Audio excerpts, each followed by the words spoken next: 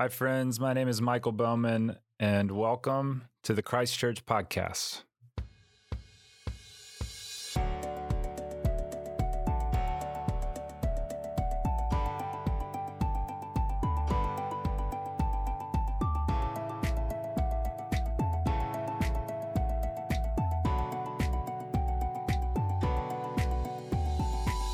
Welcome back. Welcome back. You may have noticed that we have been gone for a little bit, or at least we haven't been posting podcasts for a little bit of time. And because of this, I'd like to recap a couple of things for us so we can, I guess, all be on the same page together. This past fall, as a church, many of you already know this, we have pursued the presence of God. Pursuit was kind of our theme. We were pursuing the presence of God together. This is, of course, something we do as individuals, families, couples, small groups, whatever. This is something that we do, of course, as a normal part of our daily life. But as Christ Church here in Birmingham, we have sought to do this, this pursuing of God's presence in a number of ways as a congregation, as a church, as a community. Whether it be through our small groups, our spiritual renewal conference, our prayer summit, or I guess I should say, or our Acts 2:42 gatherings. There's been a number of ways in which we have pursued the presence of God together as Christ Church. Now, you also throw in our Sunday morning worship gatherings, and even this podcast as well has been unto that end of pursuing the presence of God together. So, of course, if you've been listening along to this podcast over the course of the fall.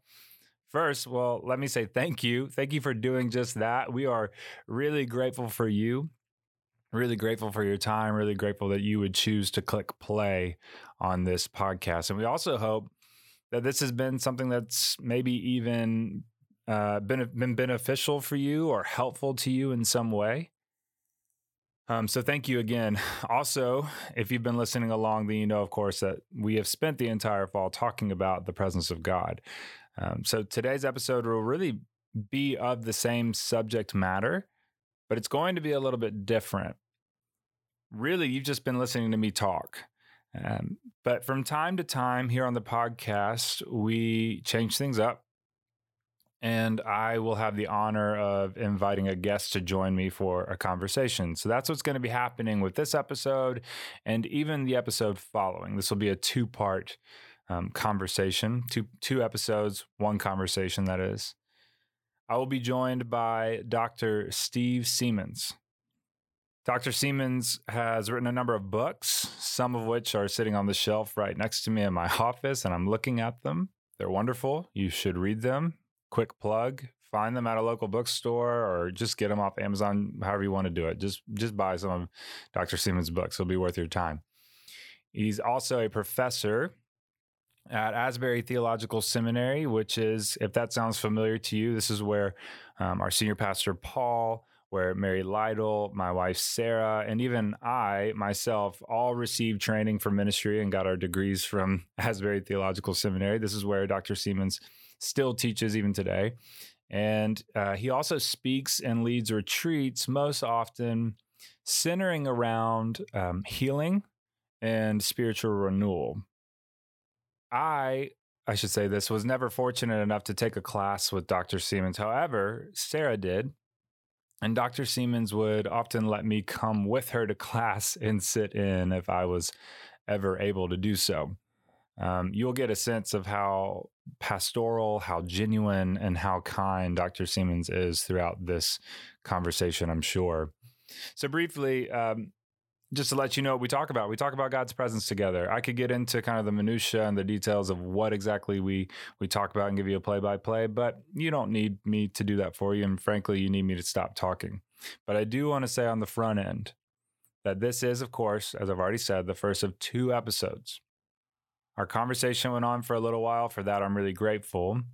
But also because of that, we chose to split up our conversation into two episodes. So it's just kind of more suitable for this podcast. You'll also notice what might feel like, maybe to you, it did to me. It might feel like an abrupt kind of ending to this first episode, but just bear with me and hold on because more is coming, okay? All right, finally, just let me stop talking. Here is my conversation with Dr. Steve Seamands. I have a few questions. Okay. Not much structure, but just kind of dialogue with you about this. And I know we didn't talk about questions beforehand, so I understand some of this is just hitting you right now. Right. But this is what I'd like to start with. What do we mean when we talk about the presence of God? Like if someone were to ask you, what do we mean by that? All right. Okay. What would you say? Well, I would make a distinction between, you might just say, three aspects or three experiences of God's presence. Obviously, there's God's omnipresence, which is one of God's relational attributes, along with omnipotence and omniscience. Omnipresence, God's always everywhere present. We know that. And so we can always say God is present wherever we are. Then there's God's cultivated presence. And when these are what I would consider what Wesley had in mind when he talked about the means of grace.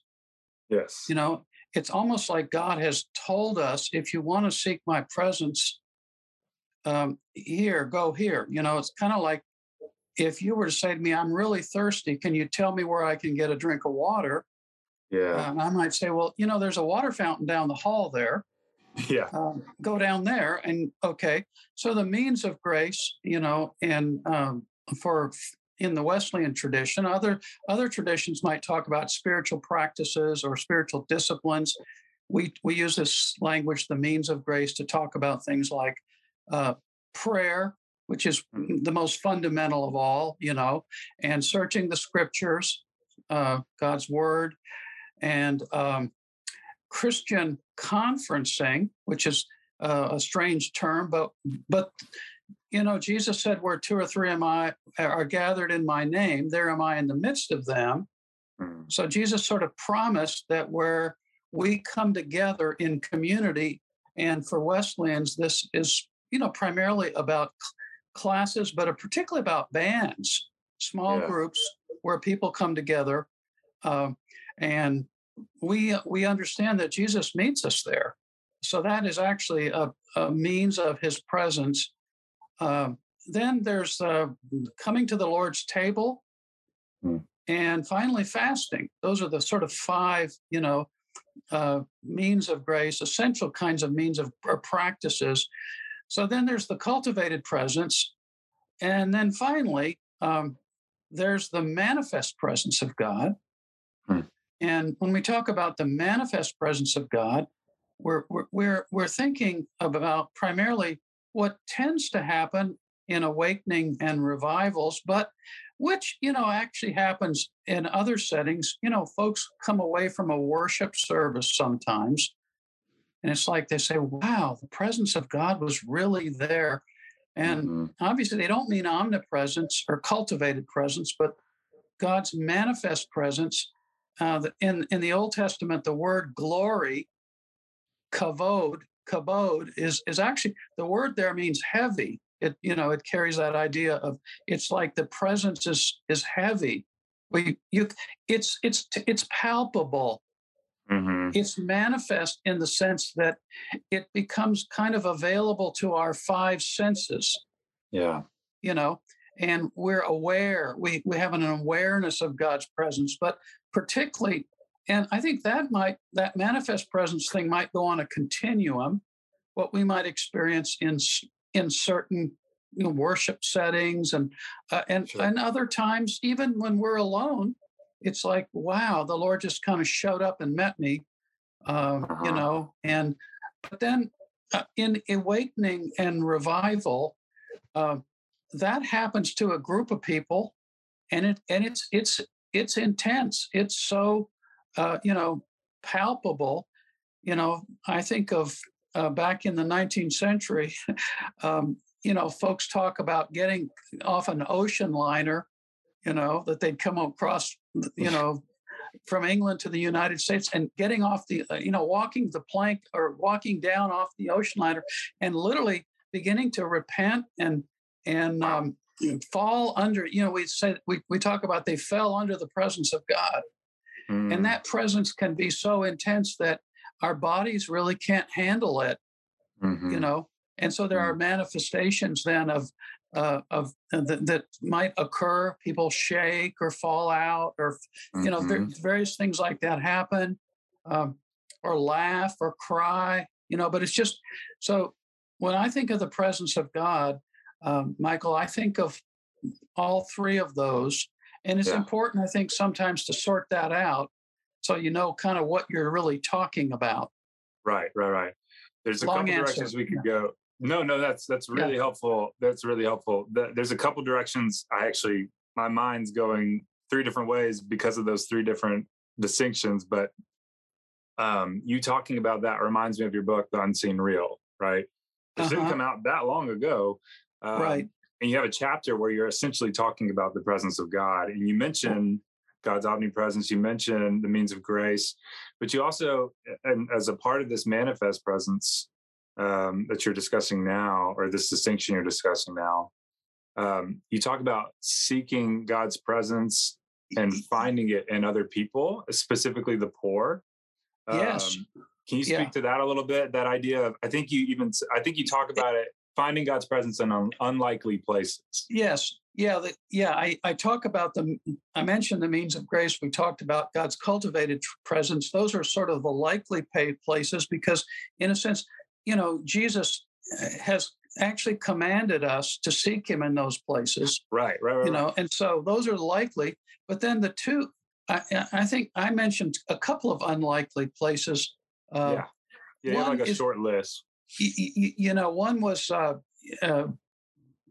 Brother Lawrence, the great sort of who wrote the famous book, The Practice of the Presence of God, who said, you can find the Lord in the ordinary, in the mundane. And he's famous for the statement, which is quite a statement for a Roman Catholic to make, that he was kind of a short order cook. In the monastery, or he was a kind of a lay friar. I don't think he was actually a monk, but he said, I can find God in the noise and clatter of my kitchen. I can be in God's presence as if I were at the table of the Blessed Sacrament. Yes. So I think that one of the challenges for all of us in our walk with the Lord is to begin to open up and to think about God's presence in the mundane, everything from brushing my teeth in the morning to changing a diaper to, just whatever, and things oftentimes that we don't associate with God's presence can be means of experiencing God's presence, but that's unlikely. And then the other one is where Jesus says in Matthew 25, you saw me when I was naked, in prison, sick, that famous passage. When did we see you, Lord? And you did it unto the least of these, you did it unto me. And I think I quoted maybe Mother Teresa there, who talks about she found the Jesus in the face of a leper, dying on the streets, And so, I'm glad you mentioned that, Michael, because there's another, dimension of God's presence, that oftentimes folks, they almost think, well, I want to avoid the ordinary. Right. And yet we spend most of our lives in the ordinary. Yes, exactly. Exactly. So, the cultivated presence, the means of grace, that, but in terms of where our lives are lived, so if we don't begin to seek God and just make ourselves aware, and it's not that you're going to necessarily, when you're, like in a few minutes, I've got to go to a dentist today and get my teeth cleaned. And maybe I'm sitting in the dentist's office, or, I'm back in the chair and getting my teeth. That's an opportunity actually just for me to acknowledge God's presence there. Mm. And it doesn't mean I'm going to have this great, revelation or encounter, Mhm. but by faith, I just affirm God's presence here. Yeah. And more and more, all of life then becomes an opportunity. And then, of course, the poor, uh, and in the faces of the poor and the broken and those in prison, those things that Jesus talked about, Matthew, there's another place where we find God's presence. Mm. And actually, I think we kind of meet God's presence in a special way there, Mm. because I think that Jesus says, "Blessed are the poor, and blessed are the poor in spirit." And the liberation theologians used to talk about God's preferential option for the poor. Mhm. Mhm. That God seems to be drawn. Well, I think that God is drawn to those that hurt, and God is drawn to the lowly, Mhm. because humility and lowliness is the way God is, which is the antithesis of pride. Yeah. You know, which is and so he's drawn, and so to be among the poor, actually, I mean, John Wesley said we need the poor, Mhm. uh, Mhm. because without, in the sense that if we're not going to the poor, we're missing out on something, a dimension of God's presence that we won't experience in other ways. Anyway. Yeah, and looking at it from that angle, it makes you wonder about Jesus' statement of, the poor will always be with you. Well, why does he say that? Why are the Uh-huh. poor? Because I'm thinking, like, if I'm trying to, you know, serve the poor, eventually you want everyone to equity and equality. You want both. Right. Like you want them Right. to come out of that. And Jesus says, no, I mean, they will always be with you, but you won't always have me. And I wonder, let's just look at it from this angle. Like, it kind of makes sense. It's like, well, this is where we can meet with God here. And this is honestly, like you said, I mean, if you want to know what God looks like, right, look at Jesus. Well, if you want to know what God's love looks like, look at the cross. This is the Right. downward way, Yes. you know? And, and and when we think about where God is moving in the world today, uh, in a sense, our affluence mm, as Westerners mhm, and as Americans, uh, our riches, because we're rich, right. in comparison to the rest of the world, um, makes us not to have to be dependent on God. Yeah. And that's why in other parts of the world, they're seeing, you might just say, the presence of God, because he's drawn Mm, to humility and dependency on him. mhm. Yeah. So I kind of think about even the title of that book, to bring it up, The Unseen Real. Uh-huh. It's kind of implying here there's something we're not seeing, our eyes aren't open to yet. There's a reality that's right in front of us. Right. um, and it makes me think about, you're saying meeting God in the mundane or the normal or the ordinary. Tish Harrison Warren's book is a great one, Liturgy of the Yes. Ordinary, walks you Yes. through an average day, yet here's the Right. liturgy playing out. Right. This is how Making we your see bed God. and Yeah. brushing your teeth and yeah. Well, and then even like, mentioning the table, these are ordinary things, bread and cup. Like, this is, Yeah. and Jesus Yeah. chooses maybe the best expression of the gospel, right? Like, right there in bread Right. and wine. And we Right. have this, it makes me wonder, and I would love to hear, this is kind of about presence, but I'd just love to hear like a little tidbit of your thoughts on this. I know we use language like supernatural and natural, but it makes me wonder, is everything not supernatural? Like, I don't even like using that term because it's all, it's all sacred, it's all holy, it's all, at least at the Ri- beginning, God created it as all good. Any thoughts there before I Yeah. move on to my next one? I would say that as we grow in our walk with the Lord and in our understanding of things, uh, scripturally, that less and less that distinction, you might just say it gets thinner. The curtain between natural and Yes. supernatural gets thinner and thinner, you Mm-hmm. know, um, and it's really not that helpful a distinction. you know. Yes.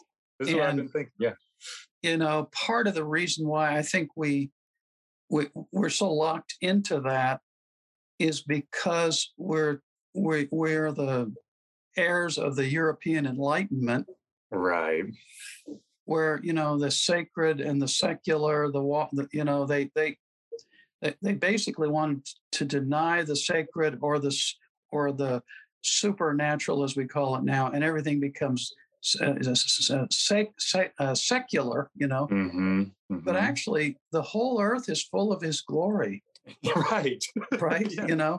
And so whether it's what we would call a miracle, as such, which we usually mean something what we would categorize as supernatural.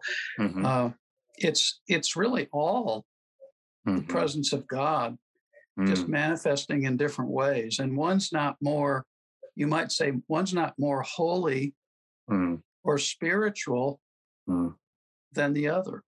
Yeah. What's that? John, is it 14 where Jesus is saying, for those who believe in me, you'll continue doing what I've been doing, but even greater things than these.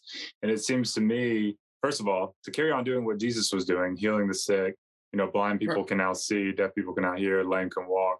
He's feeding thousands, all these miraculous things. And he's saying, well, you're going to carry on doing those things and even greater things than these you will do. But and maybe this is just my reading of it, but it seems as if this is the most natural thing in the world for him. This is just normal. He's going around healing folks just like it's common practice, which implies to me that, like you said, it's all filled with the glory of God. This is actually pretty natural. And maybe we've just made the distinction. So yeah, that's episode 1. How good was that? I can't speak highly of this guy enough. Dr. Seamans, again, it was a real pleasure to get to sit with him and just share some time together, to talk, to catch up, to even talk about something so wonderful that is the presence of God. So I'm grateful for his time. Sorry for the way we had to end this episode, and I'm kind of leaving you on a hanger here. Next week, I don't know if it's better, but it might be. The second half of this conversation, it keeps going, I guess is what I'm saying. So stay tuned in. Thank you for listening to episode 1 of our conversation with Dr. Seamans about the presence of God. And tune in next week as we release the second episode, or really the second part of my conversation with Dr. Seamans about the presence of God. All right, we'll catch you then. Grace and peace.